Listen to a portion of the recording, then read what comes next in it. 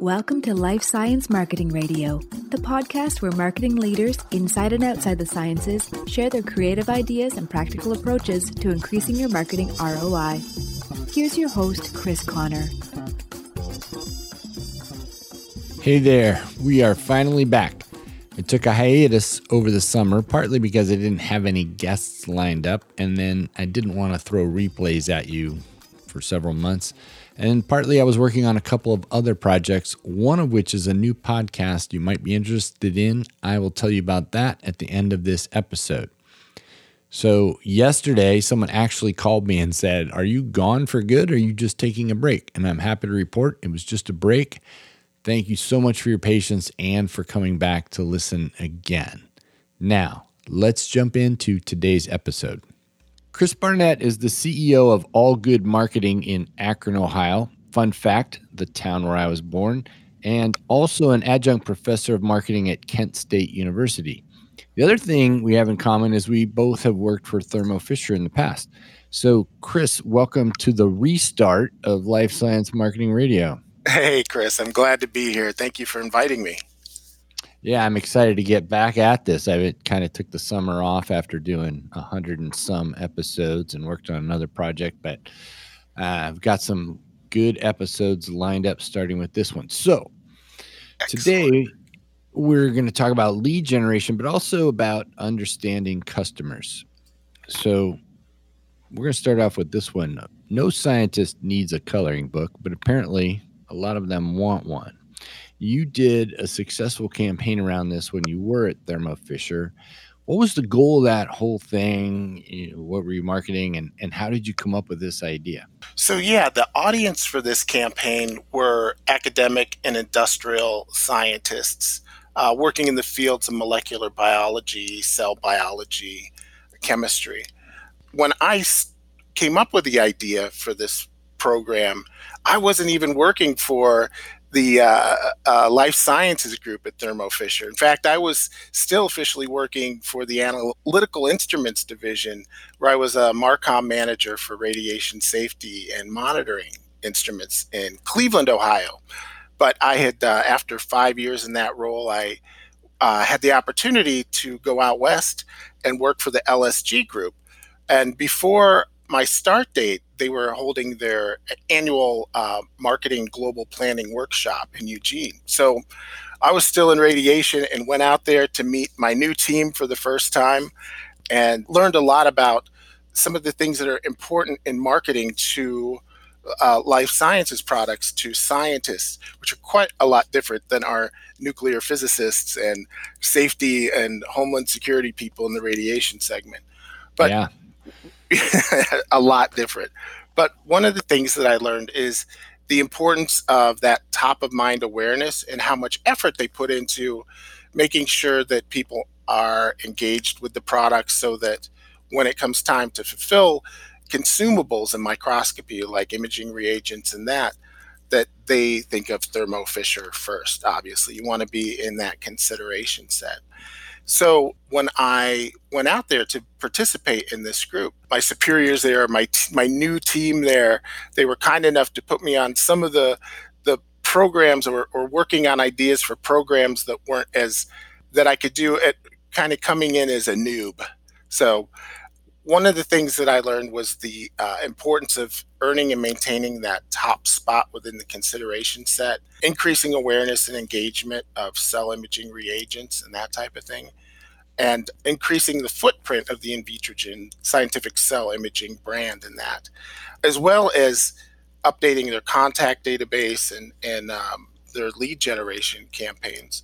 So I'm kind of involved a lot in pop culture, and at that time, those adult coloring books were a big thing that people could color and kind of meditate, chill out, and relax. And I thought, how fun would it be to take these beautiful cell images and reimagine them as coloring book pages, and then make those available as a lead generation tool through web form or something like that, so that, or through a web form or through direct contact from our sales representatives and that type of thing.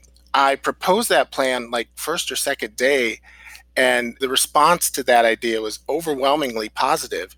although it was something that they had never tried. So it was a little bit risky, you know? So when you're Yeah. trying an out of the box idea like that, it's like, oh, wow, we've never done anything like that. Should we do it? And fortunately, my boss was daring enough. Shout out to Melissa Stolo. And she thought, let's do this. And so I began putting this together, where we would create a 30-page coloring book with cell images inspired by submissions, crowdsourced submissions from scientists all around the world. And once they submitted those images, we would have them illustrated into a coloring book, make it available through a gated web page. So I'm going to back up a little bit. So you used a phrase in there that I completely understand, but has probably never been used on this podcast, and that is consideration set. So I know what you're talking about, but I describe that a little bit for people who I think people all know, but maybe we don't think about it enough, like Sure. what we're trying to do. Yeah, just through the consumer buying process, when you identify that you have a need, for instance, a need for new cell imaging reagents, you have a set of solutions in your mind that will do the trick to solve that challenge that you have or fulfill the need that you have. All of those brands and all of those products that are top of mind are the ones that you'll choose from, unless you decide to do additional research to find something better or something that solves the problem in a better way, or something more unique to your situation. So buying something, it's always that balance between fulfilling the need that you have against the amount of effort it takes you to research what you need to fulfill that. Does that make sense? Yeah, absolutely. And that makes perfect sense. So we're just narrowing down our choices. You're finding out, all right, here's 2 or 3 or 4 solutions that might work for me. I'm going to continue to go deeper on those, but everybody else is out. And your goal in this whole program is to make sure that Thermo is in with the coloring book. Exactly. In that consideration set and at the top of that consideration set. Right. So apparently that was a pretty successful campaign. You don't have to talk about the details of that. But tell us a little bit about how it did relative to expectations. I'm kind of chuckling inside because you said, first of all, you're new at the company. You come up with this idea. Everybody says, let's go. And in the back of my head, I'm imagining some episode of The Office where they're all thinking, well, if it fails, he just got here. We can kick him out, right? Right. So tell us about how it did relative to expectations and why you think it worked out that way.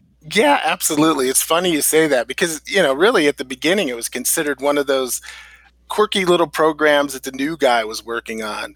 But ultimately, it was recognized by Thermo Fisher as the best outside the box marketing program on a global level. So yeah, it really evolved into something really, really positive. But so the program itself was a 2-step program. One was to acquire the images. We had an online contest to crowdsource that scientific imagery from labs all around the world, and have people send us their best or their favorite cell images that they created.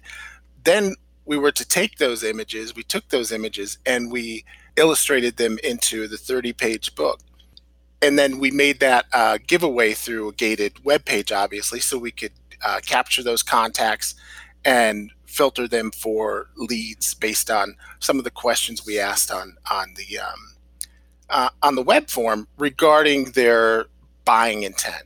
We set a goal, benchmark goal, which was kind of like if we hit this program is successful. Say that was a benchmark like N,000 completed web forms, which after fixed and variable costs would yield a cost per contact that everyone would be happy with. We ended up after a year surpassing that goal almost 4 times. So it was very successful from that standpoint. And then because of the economies of scale, the actual cost per lead was reduced by almost half of what we had considered at the beginning an acceptable amount for that lead, an acceptable cost for that lead. So it turned out to be really successful in acquiring new contacts as well as contacts information we could update existing contacts in our marketing database or our lead database. And it generated a ton of online activity because it was so visual in nature, and we made the web a big part of how we promoted it and acquired images and had people get involved in coloring pages and submitting them online under the beautiful science hashtag. It turned out to be really, really successful. I think ultimately after a year, we had gotten over somewhere around 2.5 million impressions and engagement of about 20,000. So here's what is really cool about this idea, and I don't know how people might translate it to something else, but first of all, the production of this thing, and by that I mean the outsourcing of the images. That's marketing right there. Hey, we're doing this thing. So you find out a bunch of people who are in the business of making images. Then there's the people who ask for the coloring book. That's the second wave of contacts, right? Right. And I suppose once they've asked for it, the following is a subset of those. But now people are sending in their colored images. Right. They're from the sharing coloring book. And it just kind of keeps itself alive for longer than you can imagine many campaigns do, because there's a pretty long process to making all that happen. Yeah, absolutely. But because of the imagery, the beautiful fluorescent images that you see in cell imaging, it was a natural fit for social media, because social media is such a visually engaging medium, and scientists are proud of their work. I know in some of the ethnographic research that I had done at different laboratories like Northwestern or Oregon State, Oregon Health and Science University, that there was always one person in the lab who was known for their beautiful cell images. And you could find them in the laboratories because they were the ones with all the images posted in their cubicle all around their equipment, their laboratory equipment. And they were really proud of that work. So when you get these scientists online and they're sharing these images, it's a natural fit because it serves them and their appreciation for a good quality cell image. And people in the laboratory support that because they recognize that person in their laboratory as having that. So they're socializing online and sharing the images as well. So it just worked out really well. It was a good fit for social media. That's pretty clear. And, so we've had Johannes Amon on here a couple times. He's talked about social media. He came from Zeiss and, of course, a microscopy company. And visual and cell biology, visual images from cell biology are kind of primo, as you just said, for social media. As is always the case with social media. I mean, images do way better than text. So that was great. And then, but you also told me that in addition to this success, you presented to your team's annual meeting the results of another campaign that failed. So I hate to end on a bummer, but describe that one for us. Right. Now we all learn from our mistakes. And, fortunately, when you have leadership that appreciates risk-taking, you have those opportunities to learn from those type of mistakes. An idea that may sound good and may even test well in the research or the preliminary research that you're doing, it doesn't always work out, and you learn from that. So yeah, we had a meeting. It was our annual team meeting where we talked about the programs that we had done, shared the programs we had done in the previous year. And my boss asked if I would be interested in sharing this one that failed. And I said, absolutely, it's a great idea. And the program that I put together was called Poster. It was a poster program. And in meeting with researchers in the lab, scientists in the lab, they all love getting posters and hanging them up and displaying them in their labs. But the posters that they would get from different product providers or equipment providers or different companies that they worked with, was that they were boring. They were stale, they were boring, or many of them weren't giving them out anymore. And there was a bit of disappointment in that. So I thought, what if we were to pair up a scientist, a researcher who has some really exciting published research with a gig poster artist. Now, gig poster artists are people who design those posters like for bands, concert promotions and stuff that they could sell at their merch tables, like, the Black Keys or Iron Maiden or Adamant, or I just saw Adamant this weekend, so that's top of mind. That dates me, right? But this idea of setting up a researcher with a gig poster artist to design something really creative, really colorful, to bring that research that they've done to life in a way that hadn't been done before. And in presenting that idea to people in the laboratory, they loved it. They wanted something like that. So I worked with a researcher out of Oregon State University who is doing work with zebrafish and hearing defects, people who were born with hearing defects, and helping to rebuild some of those cells. And I don't understand all the technology behind it, but paired this research up, Paroma Chatterjee, with gig poster artists in Portland by the name of Guy Burwell, who's done posters for everybody.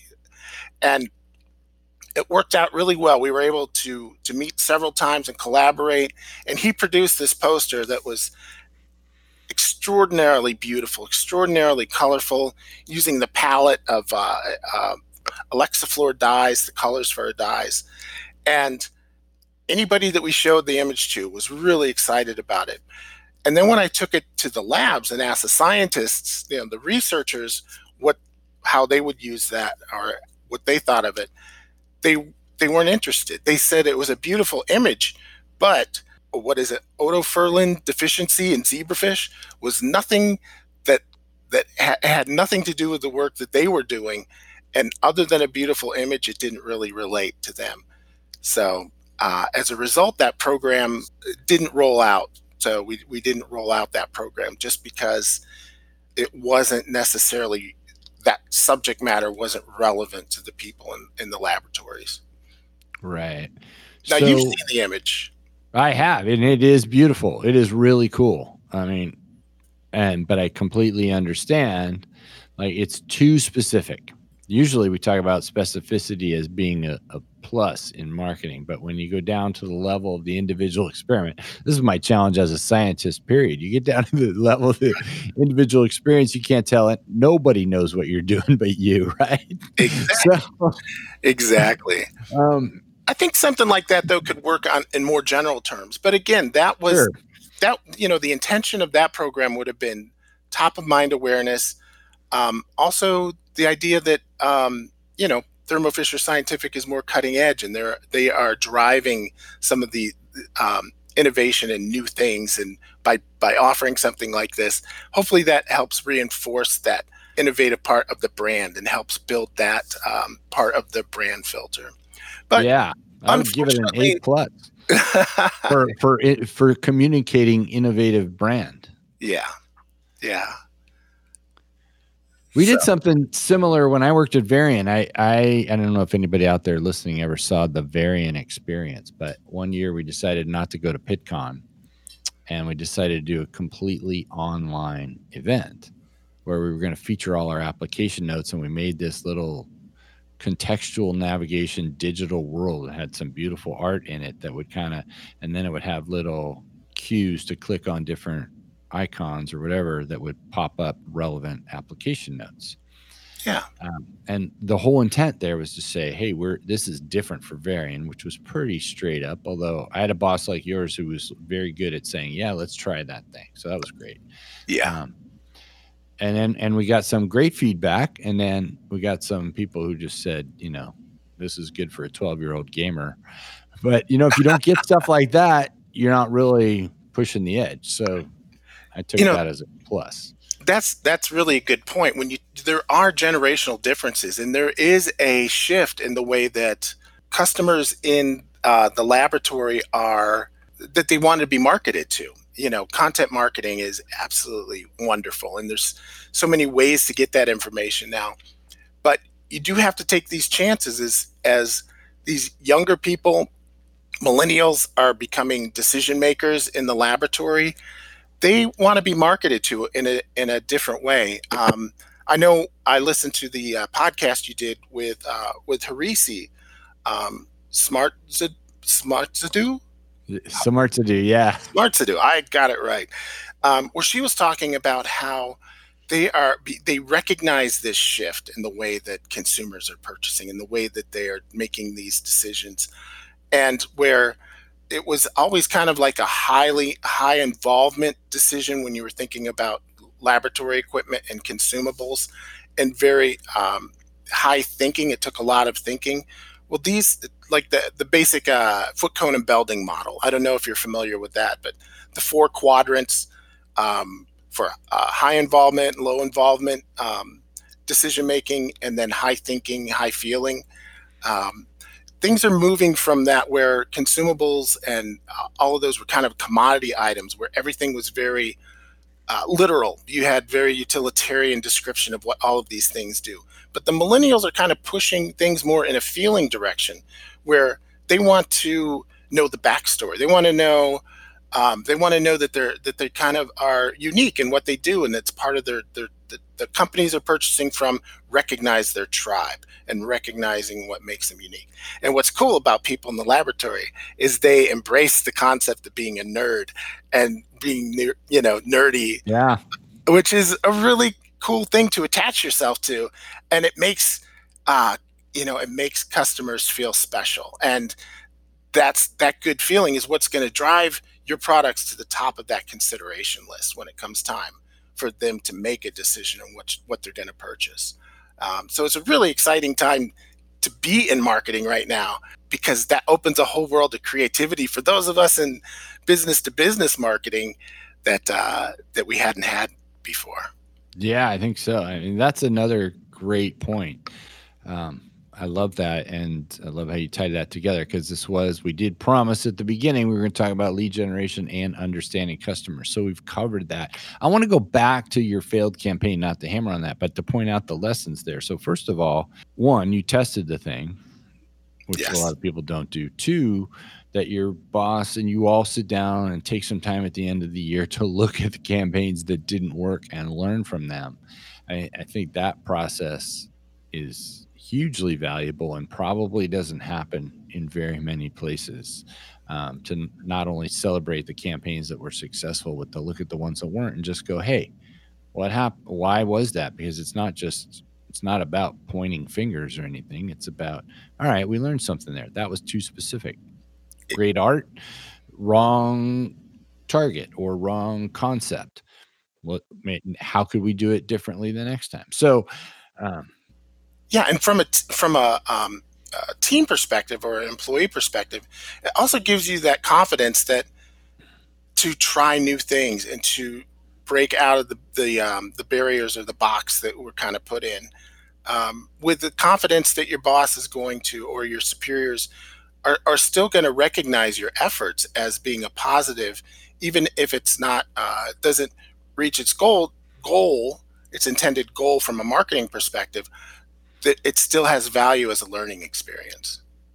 Yeah, we know now what not to do. And again, only part of it was the reason. Like, there are many aspects of that thing that could have taken off in the right context. So, maybe just a refinement of the idea of what you would put on a poster like that, because again, that poster was beautiful and different from any other science poster I've ever seen. I've seen posters of, that are collages of images and so on that are cool. They have a lot of information in them. This one wasn't intense on any textual information. In fact, that was pretty minimal. But it was intense in visual information and very striking. So if you had the right concept of what the image was, I think a lot of people would hang it in their cubicles for sure. Right. And there is a copy of that on my website if anybody wants to check it out. But I think you're right. I think if it were more generalized and not truncated forms of odorphin rescue balance and hearing defects from odorphin deficiency in zebrafish. It's like, in retrospect, you look at that and you're like, yeah, I should not have done that. So you bring up a good point. Where I will, of course, put a link to your website in the show notes, but what is that URL that people can find you? Sure, yeah. It is All Good Marketing, ALLGOODMKTG. Marketing is abbreviated, allgoodmarketing.com. And here in beautiful Akron, Ohio, where the Goodyear blimp is actually flying overhead today. I saw it on my drive back from Kent State this morning. That's awesome. So, yeah, that's a great way to wrap up, because when I was a little kid living in Akron or near Akron, I used to get so excited to walk. You could hear the hum, and you'd walk outside and look up, and, of course, Goodyear lit up on the side of the blimp. Yeah. Not something you see every day. Right. It's a good place to live. It is. All right. Kris Barnette, thank you so much. This has been really educational. It's been a fun restart to the podcast. I hope people enjoy this. If you need some help with your marketing and want some creative art, definitely reach out to Kris here, because he's got some good ideas and very imaginative, as you can tell. So, right. Well, thank you, Kris. It's a real honor to be a guest on your show. I really enjoy the podcast. I know many of the people that I worked with at Thermo Fisher are fans, so shout out to all of my friends there, and thank you again. You're welcome. My pleasure. I just finished editing this episode. What a fun conversation to get back into it. Kris made so many good points about out-of-the-box thinking, taking risks, reviewing successes and failures, and most importantly, understanding your customers. You know what never came up in that whole conversation? Specs about microscopes or dyes, ease of use, etc. Both campaigns were based entirely on understanding the customer's view of themselves as scientists. So, first of all, thank you all for coming back after the long hiatus.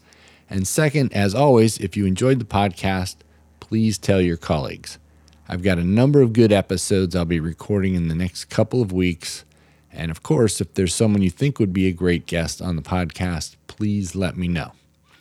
Finally, you might be interested in my newest production in collaboration with Mary Kennedy of the San Diego Biotech Network, the SDBN Buzz podcast, where I'm interviewing scientists, entrepreneurs, and other movers and shakers in that community. And sponsorships are available, so check it out at sdbn.org/buzz. Until next time, have a great couple of weeks. Bye-bye.